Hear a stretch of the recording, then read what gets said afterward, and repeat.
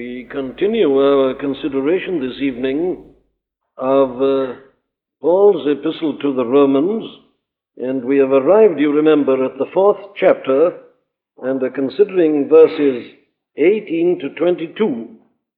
Verses 18 to 22 in the 4th chapter of Paul's epistle to the Romans, who against hope believed in hope, that he might become the father of many nations, according to that which was spoken, so shall thy seed be. And being not weak in faith, he considered not his own body now dead when he was about 100 years old, neither the deadness of Sarah's womb. He staggered not at the promise of God through unbelief, but was strong in faith, giving glory to God, and being fully persuaded that what he had promised, he was able also to perform, and therefore it was imputed to him for righteousness. Now we are considering here Abraham's faith.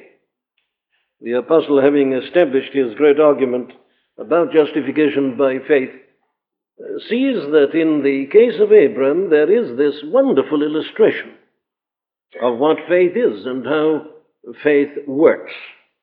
And we are looking at it thus because it is one of the greatest statements in the whole of the Scripture on this question of faith, as to what faith is and how faith works.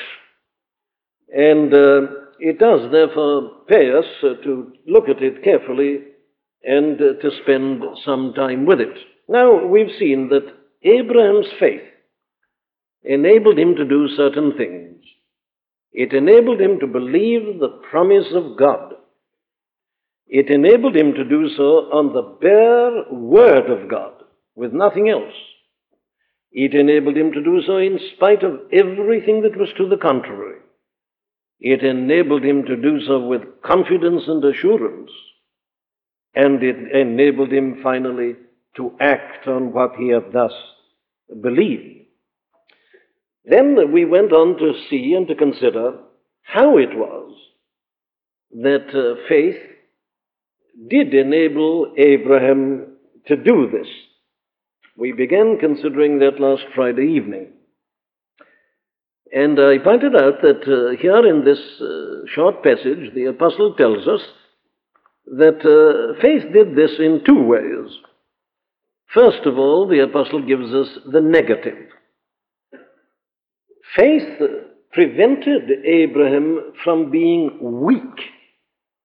That's very important.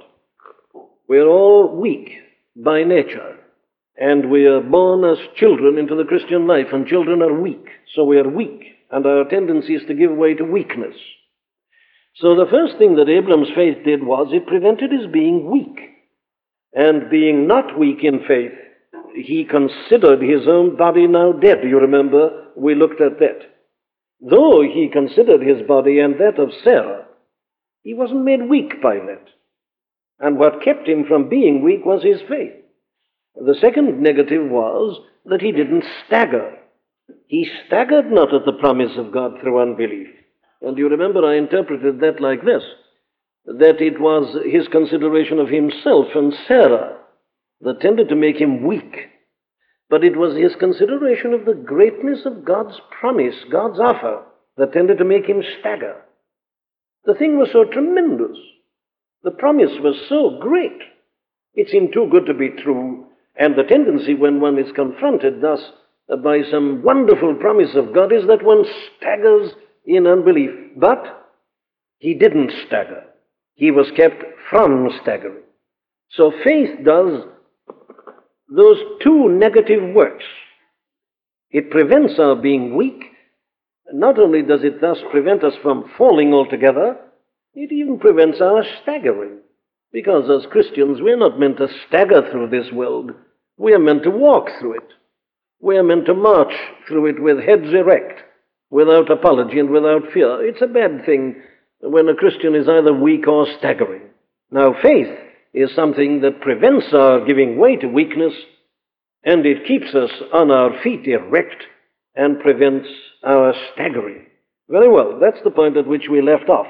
Now, there is what I have described as the negative work of faith. Don't despise it. Thank God for it. But after all, it is only negative. And now we can go on and consider the positive, which clearly and obviously is the most important thing of all. And this is really the thing that explains the negative. It is because of the positive you can have the two negatives. Well, what is the positive? Well, here is the phrase, he was strong in faith, giving glory to God. Now, we must be clear about the translation here. A better translation than was strong in faith is, was made strong. Abraham didn't give way to weakness, he didn't stagger, but rather was made strong. Made strong either in faith or else made strong by faith.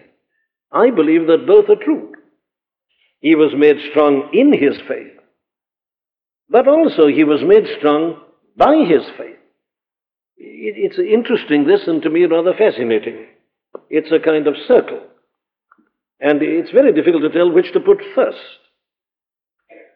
In a sense, it's like the old question of the hen and the egg once more. You see, faith makes you strong, and because you're strong, you have more faith. Well, the statement is that he was made strong in his faith or made strong by his faith. How did that happen? What was the secret of this strength of Abraham? Well, according to the apostle, it was this. He gave glory to God. That's the answer. That's the secret of a strong faith. Indeed, I'll go further and say that that is the very essence of faith. What is faith? Well, faith is that which gives glory to God. In other words, as we give glory to God, we shall be made strong ourselves, and our faith will be strong. And that undoubtedly, as the apostle here shows us so clearly, and as the author of the epistle to the Hebrews does in very much the same way in that 11th chapter of the epistle to the Hebrews, that was undoubtedly the whole secret of Abraham and his remarkable faith. Abraham, instead of looking only at the difficulties in terms of his own body and the body of Sarah, instead of staggering at the greatness of the promise, Abraham, instead of stopping at those two things, we are told, looked to God, and he looked at God. Now, this is the whole secret of faith. The whole difficulty which we all get into, of course, in our lives is that instead of keeping our eyes steadfastly on God, we look at ourselves, the weakness of my body, the weakness of Sarah's body, the staggering promise, this, that, or the other. And we look at these things and we become weak or we stagger. Abram didn't. Well, he gave glory to God. He kept his eyes on God and he looked at God. But we must analyze this a little more. What does it mean exactly to say that he gave glory to God? This is the phrase. The answer is, of course, that it means this. Abraham considered God. He considered who God is. He considered what God is. That's how he gave glory to God. It doesn't mean primarily anything that Abraham said or anything that Abraham did that followed. Abraham glorified God by just realizing who and what God is. In other words, he did it like this. He contemplated all the glorious attributes of God. And that is how one does glorify God. We glorify God by realizing something of the truth about Him and worshiping Him because of that, and committing ourselves to Him in the light of that. Abraham, you see, considered the eternity of God, that God is. Abraham, though God had not yet defined it fully at this point as He did later to Moses, Abraham knew something about the fact that God is Jehovah. I am that I am. This eternity of God, I am. And he meditated on that, and he contemplated it, and he dwelt upon it. He also thought about and reminded himself of the majesty of God. And there is nothing that is so characteristic of God as his majesty. Oh, read it in the Scriptures. You'll find these men of God, these great men of faith, they're constantly celebrating this, the majesty of God and the glory of God. I suppose that is the ultimate attribute of God, the glory of God. God is full of glory, ineffable glory, beyond our comprehension, beyond our imagination. But that is true of God. That is what we are told everywhere about God. He dwelleth in a light that is unapproachable. God. Abraham thought of all this. Then he reminded himself of God's omnipresence, another attribute of God. God is everywhere. There is no place in the whole cosmos where God isn't. Again, think of the many places where that is celebrated in the Scripture. Perhaps very perfectly in Psalm 139, the psalmist describes it. If it's heaven, God's there. If I make my bed in hell, lo, thou art there. Whither can I flee from thy presence? It's impossible. God is everywhere, omnipresent, filling the whole universe, everywhere. Abraham thought about that and meditated on that. And then the omniscience of God. God knows everything. There is nothing that God doesn't know.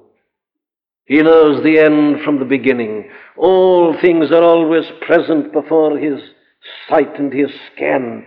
He knows all, and nothing can happen anywhere or ever has happened but that God not only knows it, but has known it beforehand. His omniscience, his foreknowledge, his complete knowledge, without any gap or any blemish or any defect whatsoever. Omniscience.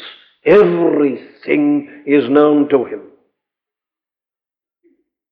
And then, of course, his omnipotence. There is no limit to the power of God, absolutely none whatsoever.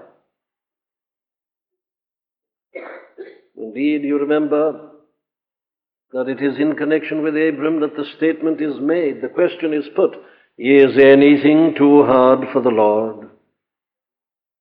Is there anything that God cannot do? And the answer is nothing. There is nothing that God cannot do. There is nothing that can withstand him. His power is absolute, it's eternal, it is almighty. There is in no sense, any limit whatsoever to it. He is omnipotent. Abraham thought about that. And then, of course, his righteousness,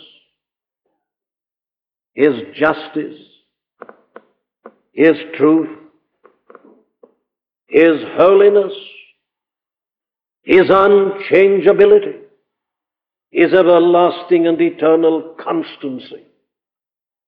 Now, there I just mentioned the chief attributes of the being and the character of God. And what we are told, you see, that Abram did was this. He looked at God, and he looked at these attributes of God. And he went on looking at them. That is how he gave glory to God. Because having looked at them, he deduced certain things from them. And what he deduced, obviously, was this. Here he says to himself, in effect, well, now God has made this extraordinary statement to me. God has made this amazing promise that I, at this age, nearly 100, and Sarah in her condition, that she's going to bear a child who is going to be my heir, who is going to be my seed, and out of him and through him all the nations of the earth are going to be blessed. God has said that. It's amazing, it's astounding. Yes, but having looked at the attributes of God and having contemplated them and having worshipped, Abram was able to deduce this, that because God is who and what he is, God never makes a promise lightly or loosely, still less thoughtlessly. Now that's a tremendous thing then. We all tend to make promises, but alas, we don't always keep them. And the trouble is, you see, that we made them without thinking fully what we were saying. We were in a happy mood. I'll do this, we said. We hadn't thought it out. We hadn't considered the possibilities and the repercussions of what might happen. We make our promises lightly and loosely and thoughtlessly, and then we don't keep them. And there's trouble, but God doesn't do that, because God is who and what He is. He never makes a promise without seeing it all from beginning to end, and every factor and conceivable circumstance and situation has been in. He knows exactly what He's doing, never lightly or loosely, never thoughtlessly. And secondly, He knew this, that God does not change His mind. Again, because He is God, because He is what and who He is. God, we are told, is the Father of lights, with whom is no variableness, neither shadow of turning. Always, everlastingly, the same. What God hath promised, He will most surely perform. Oh, I think the best statement of this, of all that I'm aware of in the Scripture, is the one that Paul himself makes in writing to Titus. You remember that statement he makes there in the second verse of his epistle to Titus. Listen to this. God, who cannot lie. God, who cannot lie. Never contradicts Himself, never goes back on what He has said, never changes His mind. This eternal righteousness and uprightness and truthfulness of God, because He is what He is. Abram deduced that. The promise, he says, God knows what He's doing, and more than that, God's not going to go back on it. God doesn't change His mind. He doesn't change His point of view. And then thirdly, God's ability to do the thing we have here specifically in verse 21, and being fully persuaded that what He had promised, He was able also to perform. Now there, I imagine, are the three main deductions. And being clear about them, Abram was in the position to say this, that because these things are true, nothing else really matters at all. Oh yes, he did consider his own body, and he considered the condition of Sarah's body. He knew that the whole thing was contrary to nature, and that from the human standpoint the thing was a sheer impossibility. But the moment those thoughts came to him, he answered them by saying, of course, this is all right, this is true, but God knew all about that before He made the promise. God was aware that I'm nearly 100. God knows all about Sarah and her state and condition. There's no point in looking at these things. God knows all about them, and He's seen it all and is aware of it all. And yet, though He knows all, He has said this. It can't happen, yes, but God is omnipotent. Nothing is too hard for the Lord. With God, nothing shall be impossible. The one thing that mattered with Abram was that God had spoken, that God had made a promise. And because it was God who had spoken, because it was God who had made the promise, Abram says to himself, nothing else need be considered at all. I am wasting my time in putting up these possibilities and these various considerations. The one thing that matters is that it is God who has spoken. He gave glory to God. Now, I think this is very important for us all to bear in mind, especially if we look at that in the negative way. There is nothing so insulting to God as not to believe Him. And that's the terrible thing about unbelief, that it's an insult to God. What a wonderful way this is of looking at faith and of defining faith. Faith is thus that which always glorifies God. Faith is to believe God simply and solely because He is God. Nothing glorifies God more than this. Nothing is so insulting to God as not to believe that. Now that's the great lesson here. And so you will find that the men who have glorified God most of all in this world have been these great men of faith. Yes, but you will also find this, that no body of men perhaps has been called upon to endure so many trials and difficulties and temptations as these self-same men of faith. Why? Well, obviously for this reason, that it is in the midst of their trials and their testings and their problems that their faith has stood out most gloriously. Or, to put it in other language, it is just when everything is going against them to drive them to despair on the natural level that they glorify God most of all. Because in spite of all these things, they still go on believing. And they're unshaken. They don't stagger. They don't fall through unbelief. So the severer the test, the more do they give glory to God. The more difficult the situation, if they still go on looking to Him, why, I say, the greater is the extent to which they are giving glory to God. Very well then, that seems to me to be the summary of the teaching at this point. That faith is ultimately that which gives glory to God by seeing the truth about Him and trusting to it utterly and absolutely at all costs. That is faith. And that, according to the apostle here, is faith in its very essence. That was the faith of Abraham. That's the thing he's concerned about. He picks it out and he uses it as an illustration because in the case of this one man and what he did, we see perfectly delineated the main elements and characteristics of faith. And here, I say, is one of the greatest descriptions of it in the whole Bible.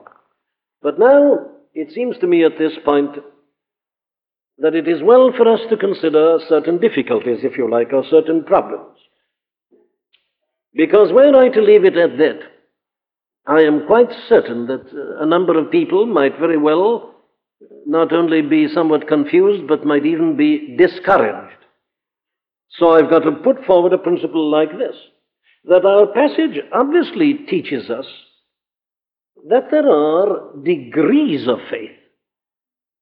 You notice the terms that are used here, the very terms themselves suggest that, with the very term strong and the very term weak, are indicative of the fact that there are degrees of faith, or if you like, degrees in faith. Now, the Scripture puts before us these big and outstanding examples of faith. That is the method of scriptural teaching almost invariably. It picks out these wonderful and notable illustrations, and there is none greater than that of Abraham. No man glorified God more than Abraham did, and that is why he's picked out here by the apostle, undoubtedly. Now, the method is this. Here is faith as it really is in its essence, as it always ought to be. The Scripture does that not only with faith, but with many other things. It does it, let me give you a negative illustration. Take the case of Ananias and Sapphira. Now, there were two people, you see, who were struck dead because they had lied to the Holy Ghost. It doesn't follow from that everybody who lies to the Holy Ghost is immediately going to be struck dead. It doesn't happen. No, but you see, the case of Ananias and Sapphira is put before us that we may see the thing in its essence, and we may learn our lesson. The flood is a great example and illustration. Again, these cities lived as they did. The world did, and the flood came, Sodom and Gomorrah. These are outstanding illustrations to teach a principle. Well, now it's exactly the same here with faith. Abraham's faith is faith which is practically perfect. He calls it strong faith, or that he was strong in faith. But that leads us to see that there are degrees of faith or variations in faith. Let me give you some other scriptural quotations to establish the point I'm making. Do you remember what our Lord said to Peter on that famous occasion when the incident of walking on the water took place? Peter went out of the boat, you remember, and walked on the waves towards our Lord. And then he began to look and see the waves boisterous. And down he went. And what our Lord said to him was this, "Oh, thou of little faith." He doesn't say that he had no faith at all. He charges him with little faith. Well, now, little faith suggests that there is more faith, doesn't it? And still more. And an abundance of faith. But here is another one. You remember the disciples in the boat with our Lord, and he was tired and went to the stern of the vessel and fell asleep, and the waves began to come in, and they thought they were going to drown, and they awoke him and said, "Master, carest thou not that we perish?" And what he said to them, you remember, is this, "Where is your faith? Where is it?" Now again, there is a suggestion of a limitation there. Or you get it in the case of the man with the boy at the foot of the Mount of Transfiguration. "Lord, I believe, help thou mine unbelief." He had faith, he had a belief, and yet he's aware of its weakness. He asks for help and strength. And then you remember this extraordinary statement by our Lord, which is found in the Gospels. Take, for instance, how you get it in Matthew 17:20. "If you have faith like a grain of mustard seed, you shall say to this mountain, remove hence into yonder place, and it shall remove. And nothing shall be impossible to you." If you have faith like a grain of mustard seed, and it's the smallest of all seeds, if you have that amount of faith, you can have more. But if you have that much, again, the suggestion of degrees. Or you remember the case of the Syrophoenician woman who persisted in holding on, though our Lord was, as it were, discouraging her and trying her and testing her, but she holds on. And our Lord turned to her and said, "O woman, great is thy faith. Great is thy faith." And then take one other case, the case of that centurion who, remember, sent the message to our Lord about his servant who was sick. And he says our Lord needn't come down, he's only got to speak the word. And our Lord said, "I have not found so great faith. No, not in Israel." Great faith. Strong faith. Wonderful faith. Great faith. And you get then a phrase in Hebrews 10:22, "Let us draw near with a true heart in full assurance of faith." You can go to God in faith, but it isn't of necessity full assurance of faith. You can have just enough faith to go to God at all, but oh, how different is that from a full assurance of faith with a holy boldness. Well, now then, it's important that we should recognize these distinctions, which are drawn in the Scriptures themselves. So that I would put it like this in the form of a number of principles. There is such a thing, therefore, as weak faith. It's possible for us to have a weak faith. But secondly, let us remember that a weak faith is nevertheless faith. It's very difficult to know how to put this. But the very fact that you say it is a weak faith is a statement to the effect that it is, after all, faith. But you say if a man has any faith at all in God, it must be an absolute faith. No. It is our failure to realize truly and fully as we ought who and what God is. So our faith may be weak, and yet it is a real faith. You can't call it anything else. It isn't unbelief. If it's only like a glimmer of a taper's light, it's enough. It's faith, though it may be a very weak faith. It is, if you like the analogy I've already hinted at, the difference between a child and a grown man. You can't say that a child, a babe, has no strength at all. He has a certain amount of strength, but his strength is very small when you compare it with the strength of a man, or when you compare it with the strength of an athlete, or a man who has gone in for some special exercises. Though the child, of course, doesn't seem to have any strength at all when you look at this great man with his wonderful muscles, nevertheless you must grant that the child has strength. He's able to move his limbs. He's able to do certain things. He has a strength, though it isn't very much strength. And thirdly, it seems to me that there are two factors two main factors, at any rate, which determine the strength of our faith. And they are these, and they're both important for us. The first factor is our knowledge of God. That's the most important factor in faith always. Our knowledge of God. It was Abraham's knowledge of God that made him the man he was. Nothing in Abraham, it was his knowledge of God. That's the chief factor in faith. I must go on emphasizing this. It is the chief essence of faith, knowledge of God. And it was his knowledge of God that made Abram the man he was. It was the greatness of his knowledge of God that made his faith great. And the second element is, of course, our application of what we know.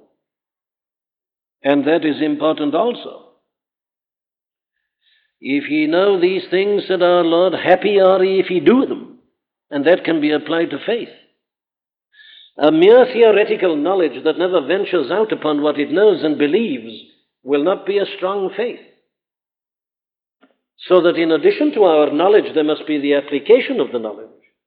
You see, that was the thing that the disciples were not doing in the boat on that occasion. And that is why our Lord put his question to them in that particular form. He said, now, where is your faith? You've got faith, but where is it? Why didn't you apply it to this situation? What have you been doing with your faith? Have you left it at home, as it were? Have you left it in a bag somewhere? Why isn't it here? Why isn't it being applied at this point? Where is your faith? You've got it. Why aren't you bringing it into consideration? Why aren't you bringing it into this very position in which you find yourselves?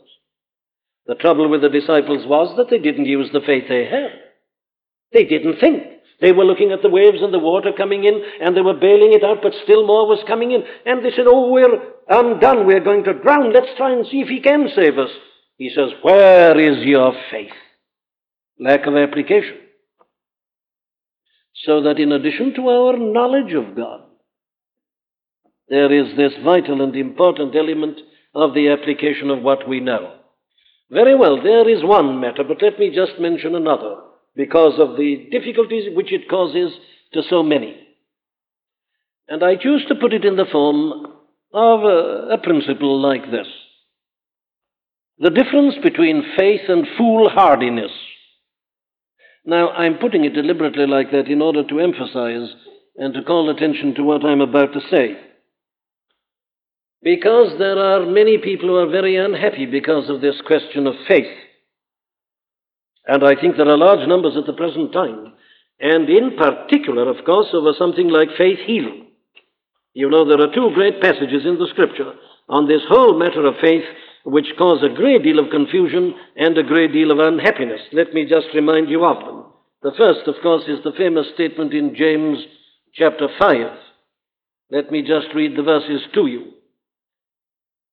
Verses 13 and following. Is any among you afflicted? Let him pray. Is any merry? Let him sing psalms. Is any sick among you? Let him call for the elders of the church, and let them pray over him, anointing him with oil in the name of the Lord. And the prayer of faith shall save the sick, and the Lord shall raise him up. And if he have committed sins, they shall be forgiven him. That's one of them. The other one, of course, is in the Gospel according to St. Mark, in chapter 11, verses 22 to 24. It's in connection with the incident of the cursing of the barren fig tree. Peter, calling to remembrance, saith unto him, Master, behold, the fig tree which thou cursedst is withered away. And Jesus answering said unto them, Have faith in God. For verily I say unto you, that whosoever shall say unto this mountain, Be thou removed, and be thou cast into the sea, and shall not doubt in his heart, but shall believe that those things which he saith shall come to pass, he shall have whatsoever he saith. Therefore I say unto you, and this is the verse, what things soever ye desire when ye pray, believe that ye receive them, and ye shall have them. Now, that's very important. Mark 11, verse 24. And you probably all have met people, as I've met them in large numbers, who've been in great trouble because of both these passages. They say, either that they themselves were taken ill or some loved one, and they went to these two passages and they believed them, and they put them into operation, and they prayed this prayer of faith, they say, and they did believe that what things soever he desire when he pray, believe that he receive them, and he shall have them. So they say that they not only prayed to God to heal the person who was ill, but they even went so far as to thank God for having done it already. They say that's the meaning of that statement. You believe that you've had it, you say it must have happened already, therefore, so I don't ask any longer. I thank God that he's already done it. And then the person doesn't get well, and perhaps dies. I always think that the most notable example of this that I've ever encountered, either in personal experience or in my reading, is a case that comes in the life of Andrew Murray, the great and saintly Andrew Murray of South Africa. He, you see, held this view that Christians should never resort to doctors or to means, and he taught that and had taught it for years. And then came a time when he was going to go out on a preaching tour, and there was a nephew of his who was anxious to go with him, but the poor fellow suffered from tuberculosis of his lungs. And yet he wanted to go with his uncle. And they talked about this. And Andrew Murray said to him, well, now, you believe that God can heal, don't you? He said, yes. Well, he said, let's go to God in faith believing. And they quoted these passages. And they prayed to God. And they both thanked God for the healing that they knew had already taken place. That was how they interpreted these verses. And they went off, confident and assured that the young man was totally healed and that all would be well. But he was dead within 3 weeks. And it caused Andrew Murray to change his whole views on these matters. Now, that's a fact of history, I say.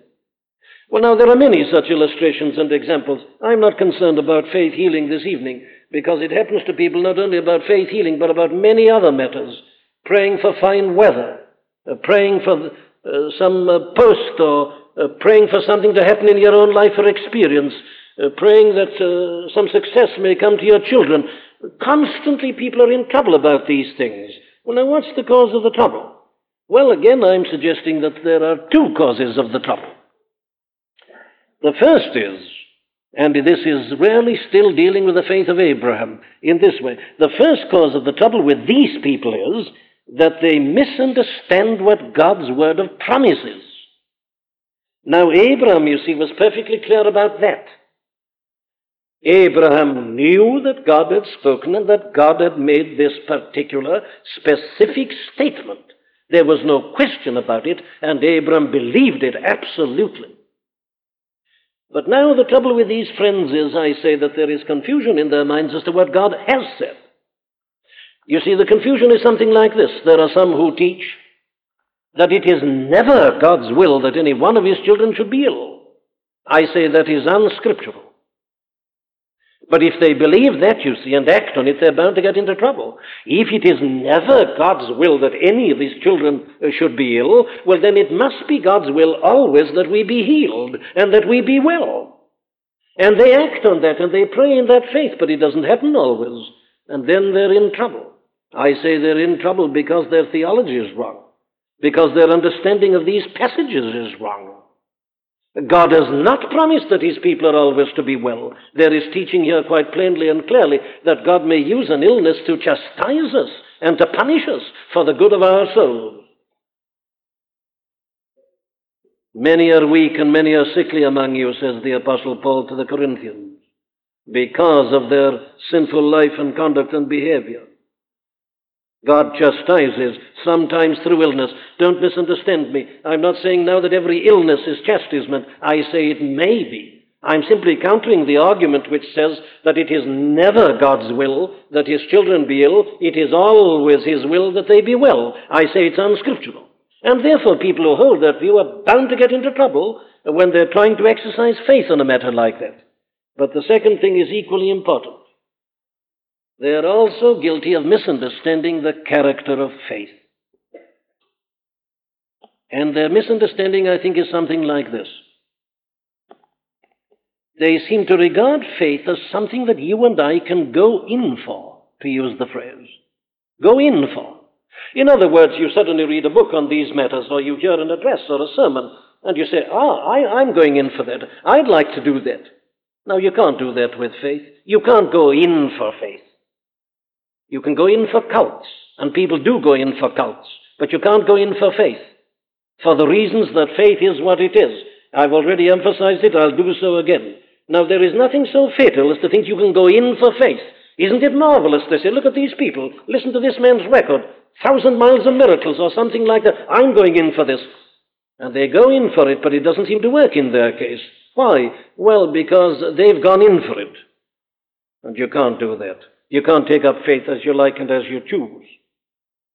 You can't take up faith, as it were, in cold blood and decide that you are going to be a man of faith.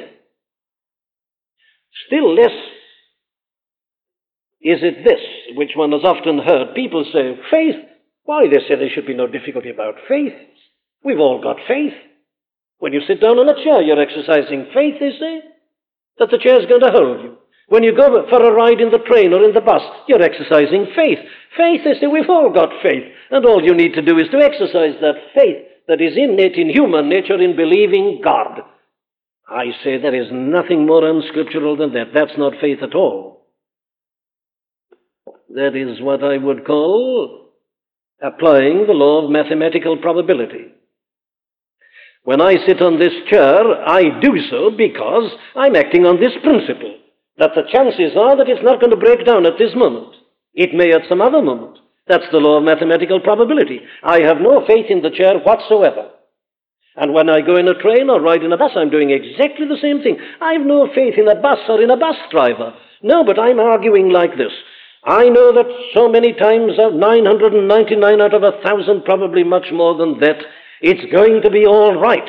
That's the thing that I'm arguing subconsciously, and you all do the same. That is not faith. That is something natural, and faith is not natural.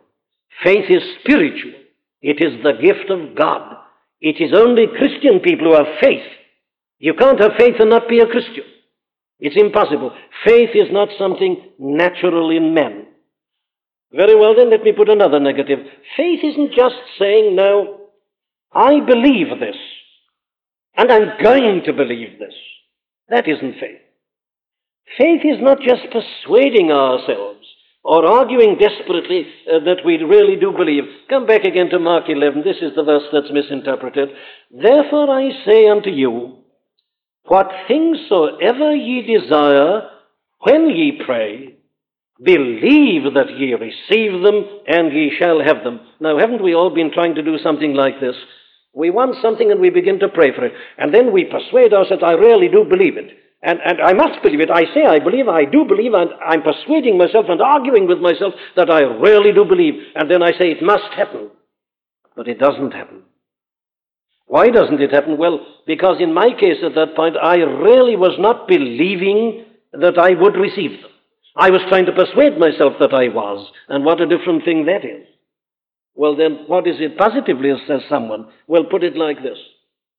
Faith is something that is inwrought in us. Faith is something that is given.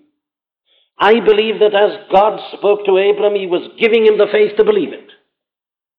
Nothing natural in Abram that responded to God. No. Faith is given. Faith is inwrought into us. And therefore it is something which always is a quiet confidence in God and a quiet resting upon God. There is no strain, there is no tension where there is faith. Faith, as I was indicating last Friday night, always has this element of assurance and of confidence in it, being fully persuaded in his own mind, we are told. That's the thing that characterized Abram. Abram was certain, he was sure. Now, this element is always in faith. If there's strain or tension, or if you're trying to have to keep yourself to it and trying to persuade yourself, you can be quite sure it isn't faith. Faith is the substance of things hoped for, the evidence of things not seen. That's the great characteristic of these wonderful heroes of the faith, isn't it? Look how they went through life. No, there was this profound assurance based upon their deep knowledge of God. In other words, for me to finish this evening and to interpret this passage in Mark 11, which begins with a great statement, have faith in God. There is no question at all, but that Hudson Taylor's translation of that is the right one and the true one, because it puts the right emphasis. Hudson Taylor used to say, you translate that not as have faith in God, but this: hold on to the faithfulness of God. You see, the reference is to God. Faith is holding on to the faithfulness of God. And as long as you do that, you can't go wrong. So I would summarize it in this way. Faith does not look at itself. Faith never looks to itself. I want to go further. Faith is never interested in itself and never talks about itself. Now that's a very good test, in my opinion. I always distrust the people who talk about their faith and that they're doing this and that by faith. That's the talk of the cults. It always directs attention to themselves and what they're doing. You have to be thinking positively, and you have to be doing this, that, and the other, and it's all the emphasis upon you. Faith, you see, doesn't look at itself. It doesn't look at the person who's exercising it. Faith looks at God. Hold on to the faithfulness of God. The big thing about faith is not what I'm doing, but the God's faithfulness. He gave glory to God. Faith is interested in God only. And it talks about God, and it praises God, and it extols the virtues of God. The measure of the strength of a man's faith, therefore, is ultimately the measure of his knowledge of God. Oh, this is the important principle, and oh, how vital and important it is. Faith always glorifies God.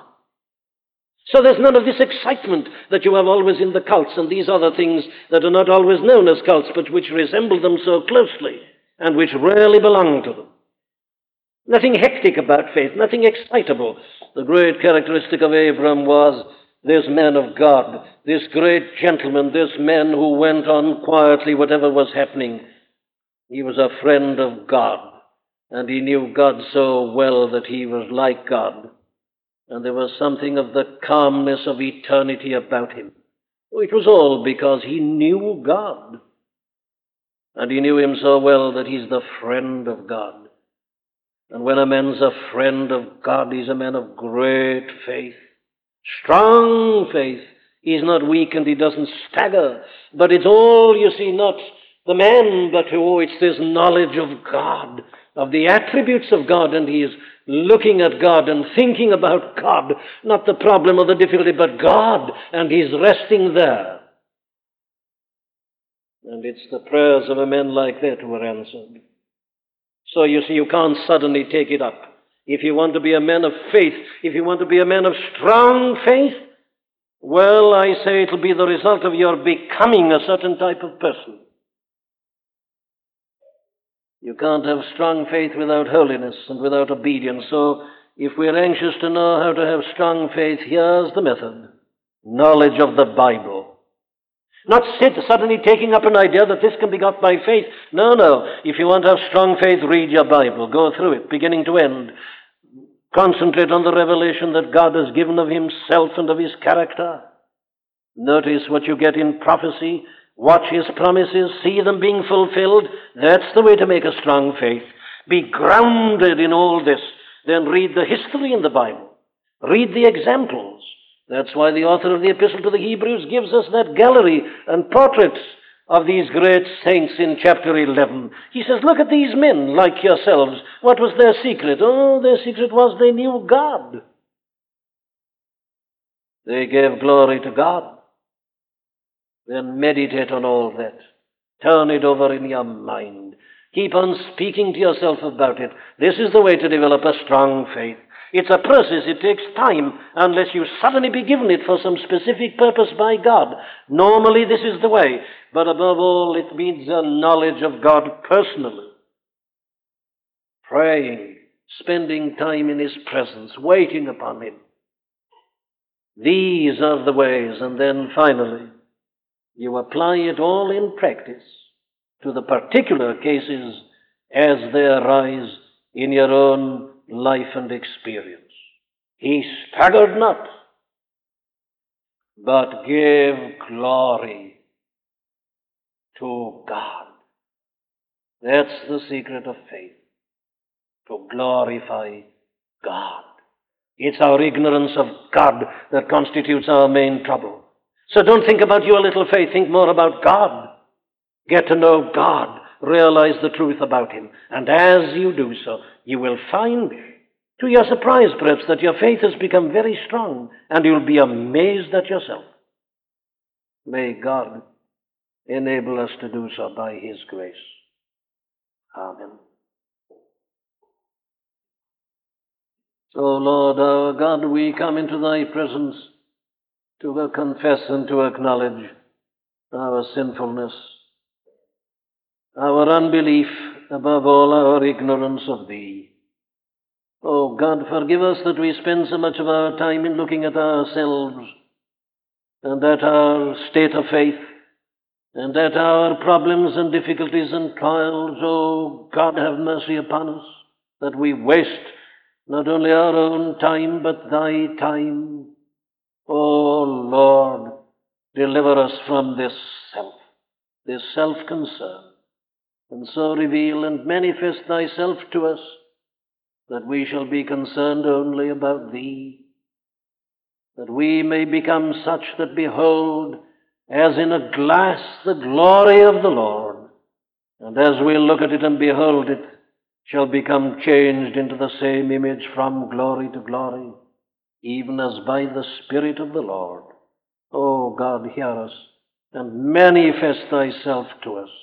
Make Thyself so known unto us in Thy word and by Thy Spirit, that we shall hold on ever to Thy faithfulness. And now may the grace of the Lord Jesus Christ and the love of God and the fellowship and the communion of the Holy Spirit abide and continue with us now this night, throughout the remainder of this our short, uncertain, earthly life and pilgrimage, and until faith shall be turned into sight. Amen.